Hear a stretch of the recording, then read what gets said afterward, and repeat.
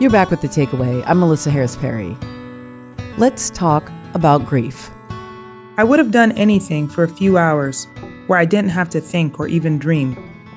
But my thoughts kept returning to the terrible truth I'd learned in the hospital that day, and all the unthinkable moments and tasks that were still ahead. For some, grief tightens the chest, clenches the jaw, churns the stomach. It can sit unmoving on our shoulders, a quilt stitched from trauma, or roll across us in waves that crash against our consciousness before receding to a hidden place. Finally, I got up and wandered over to the bookcase in my living room. There sat works of literature I discovered at Wesleyan, classics that dazzled me with their melodies and prose.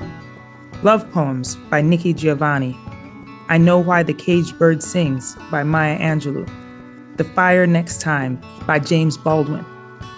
They were required reading for my college courses, but I continued to reread them on my own.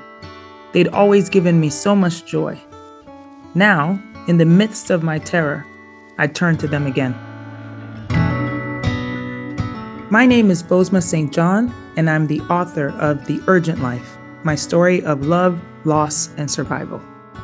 Bozoma stopped by to talk with us about grief, something many of us on Team Takeaway are facing. Some of us have suffered the recent loss of loved ones, like my beloved Auntie Iris, who we lost earlier this year. Some of us have carried grief much longer, like our senior producer, Shanta Covington, who's marking the 15th year of losing her father, Emmett. And all of us are grieving the loss of The Takeaway itself as we prepare to air our final episode on June 2nd.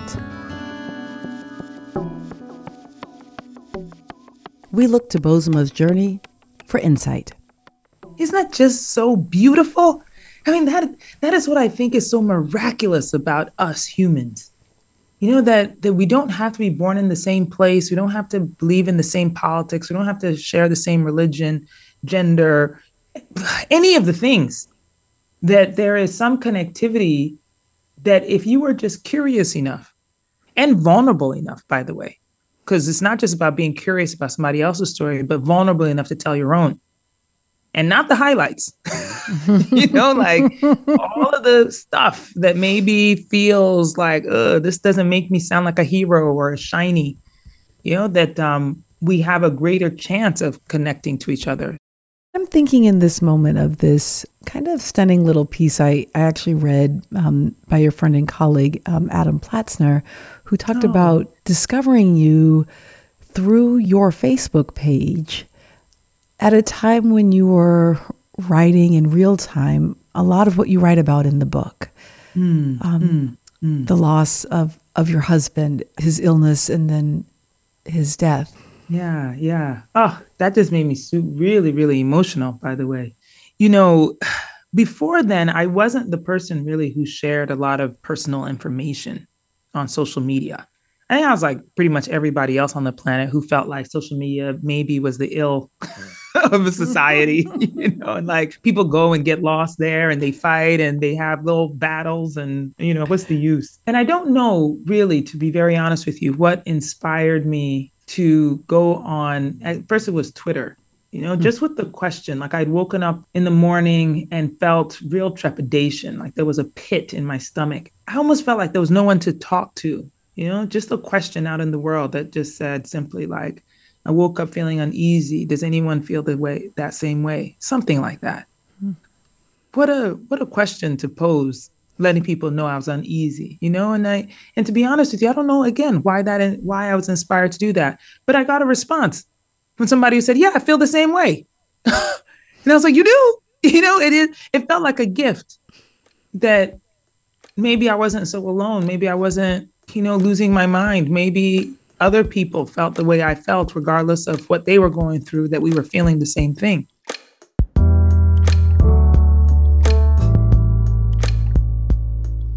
Like all of us, Bozoma is more than the sum of her experiences of grief and loss. In fact, she's a rather extraordinary person. She's recognized as one of the most influential marketing executives in the world and has navigated the highest ranks of some of the world's largest corporations, including Netflix, Uber, Apple, Pepsi, and more. And she's done so with such authenticity that her business career has become the subject of a Harvard Business School case study and a Harvard class, aptly titled The Anatomy of a Badass. At the real center of it, that's what I do. I tell stories. I tell stories of sometimes products. I tell stories of people. I tell stories of culture. I tell stories of relevant things. I tell stories of history, regardless of, whether it's a soda or if it's a streaming app or if it's a ride-sharing company or at this point, even Ghana. At the center of it, it's about storytelling. I wondered if Bozoma found it easier to tell the stories of others than to share her own. That's such a fascinating question because I have always felt in my corporate career that my own story was so important to the work. And so in telling the story of the product or the culture, situation, whatever the thing was, I put myself in the storytelling. I think that a lot of times in business, people feel the need to be objective or play to the middle, right? Sometimes, I hate to sound, like I'm going to offend somebody, but sometimes in business, you play to the lowest common denominator, so that, quote unquote, everyone understands the point. But that's actually not great for human communication. We like stories. We like stories where we understand something that connects us to the storyteller. That I find that the biggest compliment right now, even as I've written my book and as I have sometimes run into people who are like, oh my gosh, I loved it when you did X, Y, and Z for this company. It is usually because they identify something about it that speaks to them. And that's the beautiful thing, is that it speaks to me too. So I think that for me, the success I have found in my marketing career has been because I value my own story and I believe that it is connected to the greater human story. And therefore, I'm able to put myself in the center of the story while connecting all of us together. Now, Bozoma has had to find a way through crushing grief more than once. She lost her husband, Peter, to cancer in 2013. And years before that, she endured the death by suicide of her college boyfriend, Ben. I know that it was not a healthy relationship. I recognize now the pains of his mental health and mental illness. I recognize the role that depression played in my own life and perhaps what even aided in me feeling responsible for his death. And lots of therapy has helped me with that for sure. But when we were in college, he was just so bright. He's an artist, a poet, a rapper. Imagine a white boy rapper from Geneva. Lord help us. Even at the time, he knew how how impossible that dream was. But I felt that if I loved him harder, if I supported him better, if I was more open to his dreams and took them more seriously, perhaps he would still be alive. That maybe he wouldn't have taken his life by jumping off a bridge. And I have struggled over the 20 years with the thought that regardless of what I could have done, that he would have made that choice anyway. That it was up to him to see the beauty in his life or to see the beauty in his death, and make that choice for himself. And it's a very difficult thing to accept and understand and feel guiltless. And I don't know if I ever will feel guiltless, to be honest, but I am still grateful for having known him and for what the experience of the relationship with him and even his death, what it taught me. And then there was the death of her first daughter, Eve. At the time when I found out I was pregnant with Eve, I'd been married to Peter for almost 5 years. I was in a great job at PepsiCo, doing really well. So was he. We're living in Manhattan. Like life was good. There's nobody who would look at us and say, "Oh, you guys aren't ready for kids." Everybody thought we should have kids. I think my mom probably called me the night before and was like, "Don't you want to have a baby?" I'm like, "Ma, calm down." But when I got pregnant, I was scared. I felt like being pregnant and having a baby would slow down my career, that it would change my relationship with Peter, that it would just disrupt my life in a way that I wasn't ready for. And in that, I was resentful of my pregnancy. And it's important to note that because as I went along my pregnancy, as I got to become more acclimated with the idea of becoming a mother, as I learned to love this child that was inside of my body, also came the challenges of my health. Also came my ignorance in maternal mortality. And I wasn't able to ask the right questions. I didn't have the right doctor. I didn't know that there were dangers in pregnancy because nobody talked about it. It felt as if you had gone through a miscarriage or you had a stillbirth or something else happened in your pregnancy, people shushed it. They swept it under the carpet as if it was shame, as if you did it. And so I didn't know. So by the time I was about 6.5 months pregnant and I was diagnosed with preeclampsia, I felt shame. I felt like, well, why can't I do it? What's wrong with me? What did I do wrong? Was it because I didn't want her at first? Was it because I didn't take care of myself?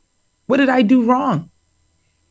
And so by the time I was induced into labor, I was fighting with every breath, every fiber of my body to remain pregnant. For love of her, for the guilt I felt, for the challenges I knew would come if she didn't survive, for the shame of it all, I fought. And when she was born and didn't survive, all of those things came crashing on me. We're going to pause and come right back with more from Bozoma St. John.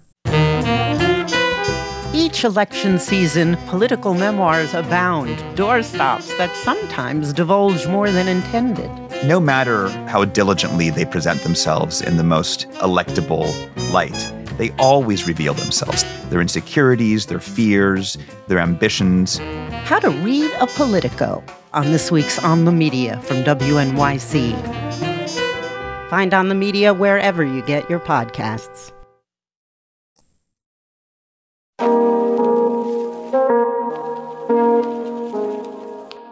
We're back with more of our conversation with Bozoma St. John and the stories she tells in her book, The Urgent Life, My Story of Love, Loss, and Survival. She shared with us the complicated love story that she had with her husband, Peter, and what losing him to cancer has taught her about living. Life is so complicated, isn't it? Wouldn't it be so much easier if they just gave you a handbook and told you exactly what to do at crossroads, or especially when you've made a decision and then you look back and you're just like, I shouldn't have done that. At the time when Peter's cancer was called terminal, I felt, this is going to sound so ridiculous to say, but I felt pretty good about where we were. That we had finally reached a place of friendship, real friendship. And we had been friends in our marriage for sure, but with our separation and some of the challenges that we had faced together and the loss of our daughter and blaming each other and all of the things, we had become enemies. And then when we separated, it was hard to find our balance. Him wanting to fix our marriage, me wanting to run away from it. And so we had finally reached a place where there was peace. It just felt like, okay, we're doing okay. We're friends. And he was fighting his cancer. My mother was also in her battle. But it just felt like, okay, like, look, we're going to get through this. And then when his cancer was deemed terminal, all I could think of was, wasted so much time.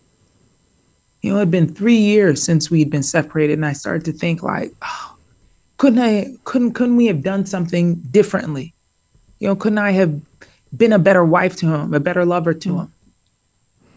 And then I wouldn't have wasted the time, because now the oncologist was saying we had a few weeks, and now I had to pack in all of this time that I wish I hadn't wasted into 2 weeks or 3 weeks, or God help us, 4 weeks. And it's such a thief, that idea of regret. It's a thief. It steals the present joy. And even at that moment, I really had to consider whether or not I was going to beat myself up over the things I had done wrong and the time that we had wasted, or whether or not I was going to appreciate the moment we were in.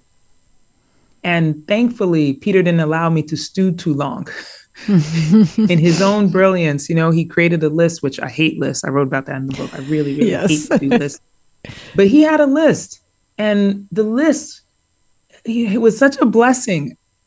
Because we would write down, or he wrote down the things he wanted to accomplish, right? And it wasn't like, climbing Mount Kilimanjaro. It was simpler things, well, not really simple. I mean, look, we had to get our will together.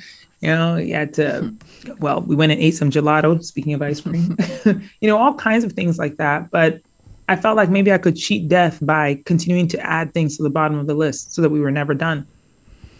But it forced me also into the present, so that I didn't have to spend so much time regretting what we hadn't done, that I could look at the list and say, okay, what are we going to do today?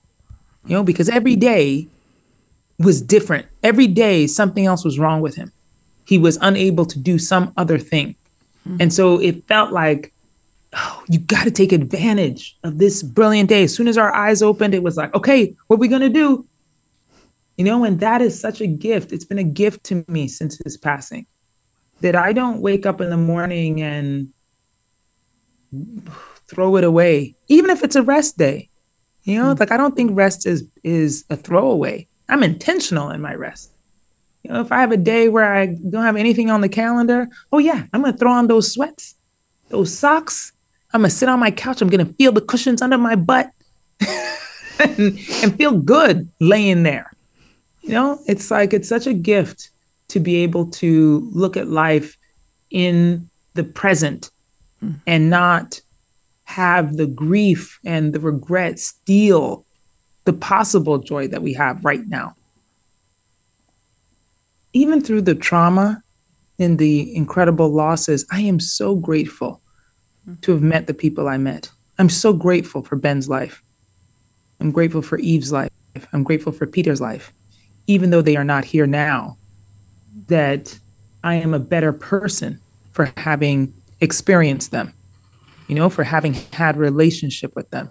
And so even in the loss, I am grateful for the universe bringing them into mine.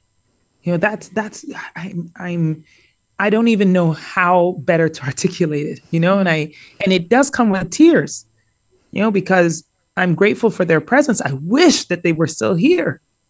I really do. But even in the case that they're not, I am so grateful for the opportunity to have had them. And through it all, you came to understand the urgent life.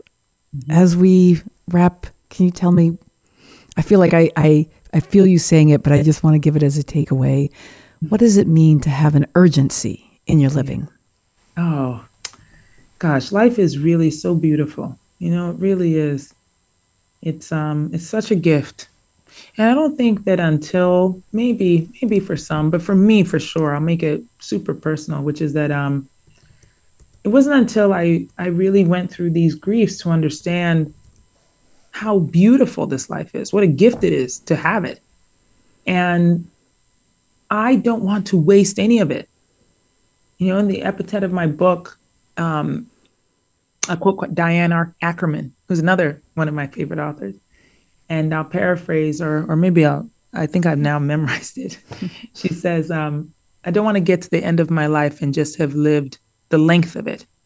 I want to have lived the width of it. And I think that's just a powerful way to look at life, that I am urgent about it, not because I want to live it fast, but because I want to get everything out of it.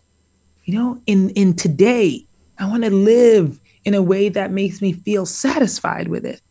So that should I go at a time that feels untimely, or when I am 106, that I will look at my life and feel that I lived it urgently because I did the things I wanted to do at the time that it was available to do it.